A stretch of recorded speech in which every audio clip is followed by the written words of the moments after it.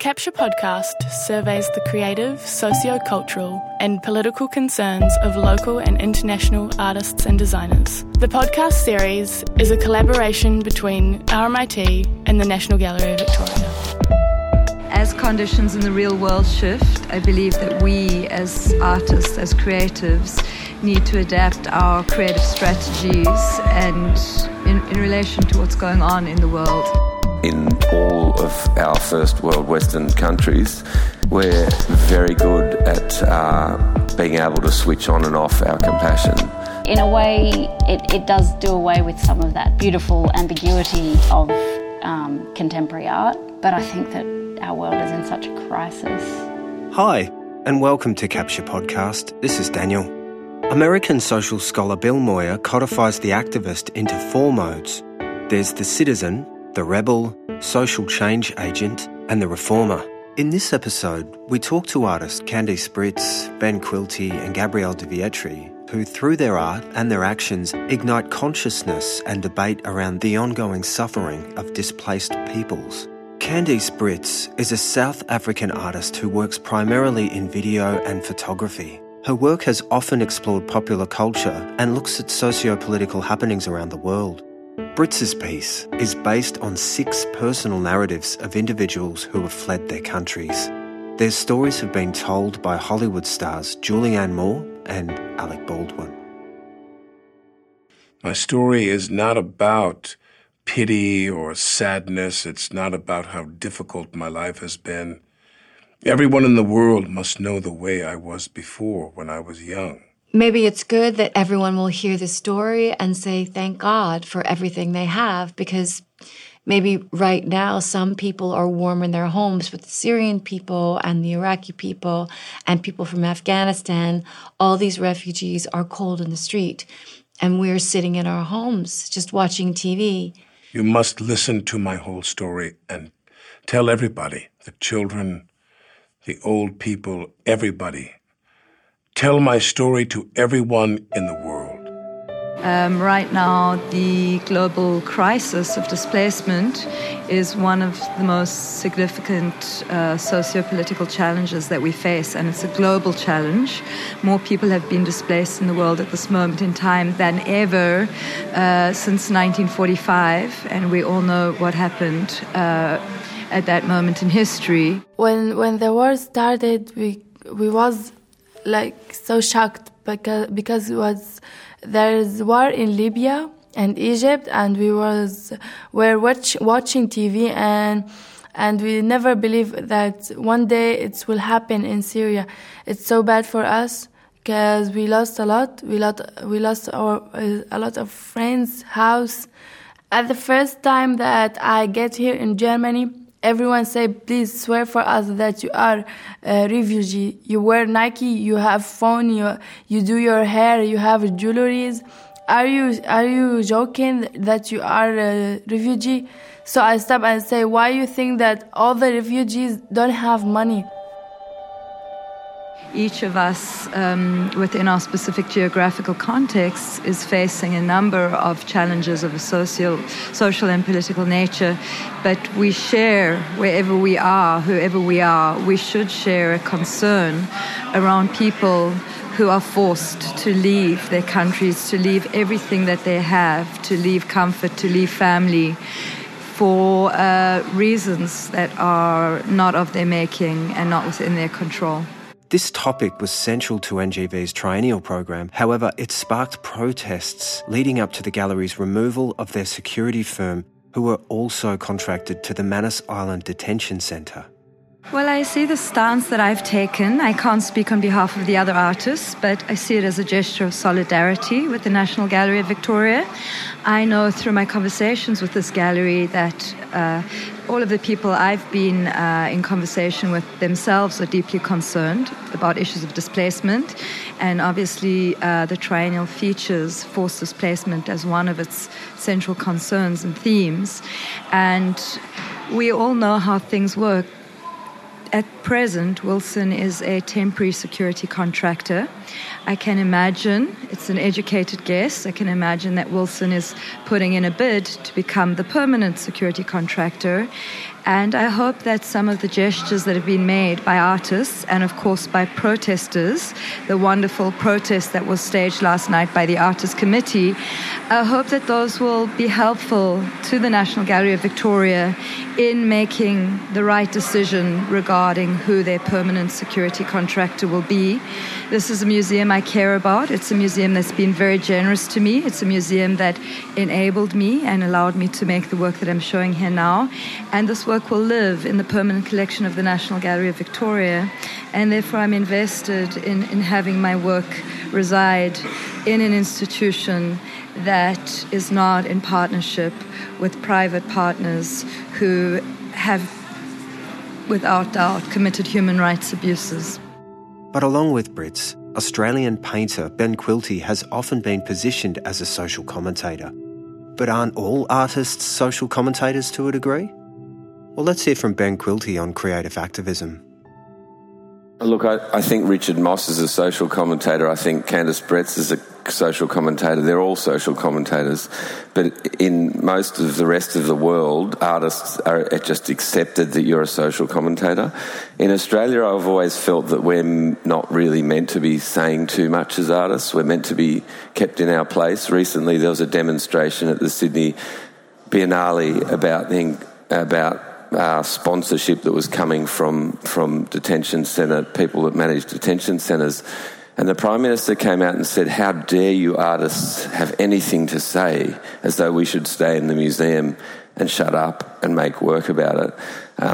But sadly for the Prime Minister, it's a democracy and I can say what the fuck I want to say, and I will continue to do that. And I think all good artists really are commentators. I think creating art is activism by its very nature. I guess for me as a painter, I think painting one of its primary concerns is beauty, and if it is a beautiful object that can tell a much darker story, then it's a clever, tricky way of engaging with an audience who might not otherwise want to be confronted with the ugly truth. And I think in all of our first world Western countries, we're very good at being able to switch on and off our compassion. Quilty's 2016 piece, High Tide Mark, simply illustrates a life jacket worn by a young refugee. Whilst on Lesbos, on the shoreline, Quilty saw a beach littered with orange life jackets. They were discarded by Syrian asylum seekers after their arrival from Turkey. The work comments on this and the broader concern of those displaced by war. So the painting is beautiful, the surface is very beautiful, the colour is a very expensive pigment. But then the story behind that life jacket, remembering that it's oversized, the little person wore this jacket that was this size, that I hope that it encourages people to consider that the jacket's empty, but that it is the form of a small human being who's 6 years old. I think the cleverest paintings have a level of sophistication, and that painting to me feels sort of unsophisticated. But it's about a child, and someone carried that little child with them across that water. And in a way, it felt like the painting needed to respond in that just most simplistic way, using the best of my abilities just to recreate this thing that I hope saved that child's life. Well, as an Australian, we have a pretty atrocious record of human rights going back over 200 years. And what's happening right now in our name is a continuation. I mean, it's funny, I read an article recently about the shock that people feel for the way we're detaining people, Manus and Nauru, the way we treat people coming here, the way we dehumanise people. We're good at it, and I'm ashamed of it. And most artists in Australia are responding to that crisis in one way or another.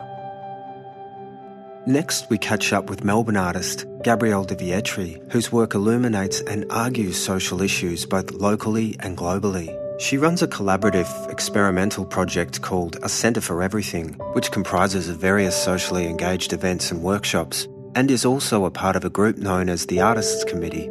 This group is made up of an informal association of artists across multiple disciplines working around the intersection of money, ethics and culture. the way that we figure out where the line is social. And I think without those social connections, we don't really have a compass. Like, we can't orient ourselves ethically.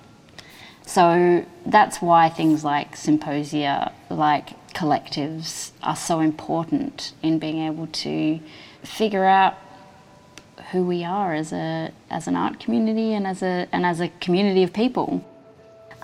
You've got politically engaged work, which is kind of, I guess, work that might represent or reflect the state of the world or an issue. And then I think you've got politically active work, which actually seeks to incite or enact change.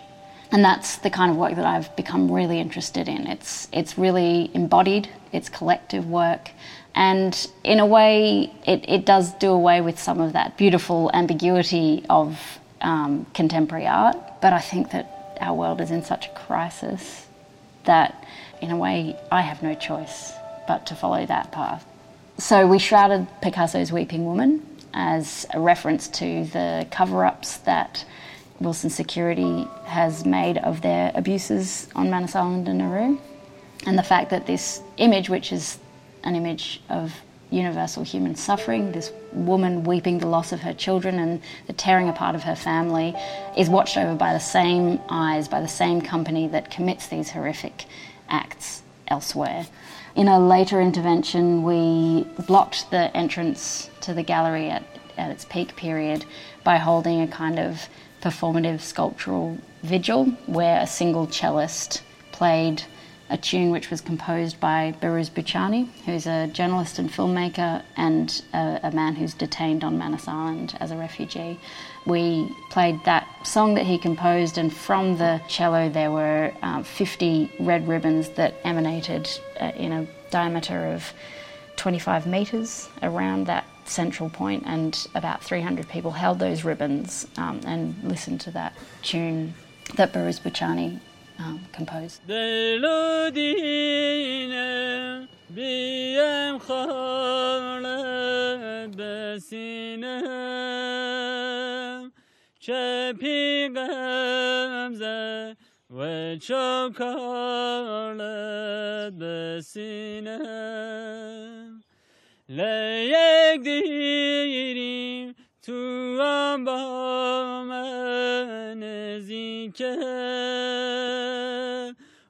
So, all this to say that when we made these interventions, we weren't just interested in holding placards and shouting slogans. We wanted to use our skills as artists, as theatre makers, as composers, as sculptors, as filmmakers, as photographers, and create an image that was at once beautiful and impossible to ignore, that's tactical and moving at the same time.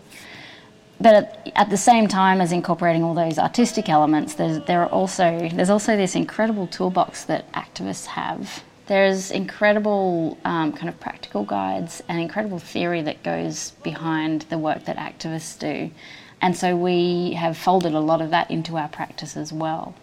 In 1973, a political scientist called Gene Sharp wrote 198 Methods of Nonviolent Action, and it's an incredible resource. And I went through it the other week and tried to pair up artworks that did the same things as these nonviolent actions. So there's like number 30, rude gestures, Ai Weiwei, making flags, sit-ins, wade-ins, guerrilla theatre. Then there's all the traditional ones like boycotts and strikes and things like that. But actually there's a whole host of resources that are available to artists who are interested in politics and performance and embodiment that we could be accessing. People often talk about singular incidents and singular people when historicising change. So, for example, the way we talk about Rosa Parks in the civil rights movement. We talk about it as though she was just this solo agent who did this one action on the bus that changed everything. But she wasn't working alone, and she didn't just do that. She was working within a community of people and with the support of people who were working with her, and she didn't just do that. That was one incident in a long line of actions that she did, and this one became the story that was the focus of her actions. But I think we like to kind of pinpoint a leader, and we like to pinpoint a moment and a line. It's a way that we process these things and understand them, but I think it's a bit artificial to think that that's how it works. I think it's a lot more organic than that. And there's definitely different roles that people play. And I'm not saying that activism isn't without its leaders and that it's all anti-hierarchical, but I don't think one person by themselves can instigate change. And also I think that the more people who do step out of their comfort zone, the safer we all are. Capture Podcast was produced on the lands of the Wurundjeri people of the Kulin Nation. The team would like to thank all our contributors and you for listening. Be with you next week.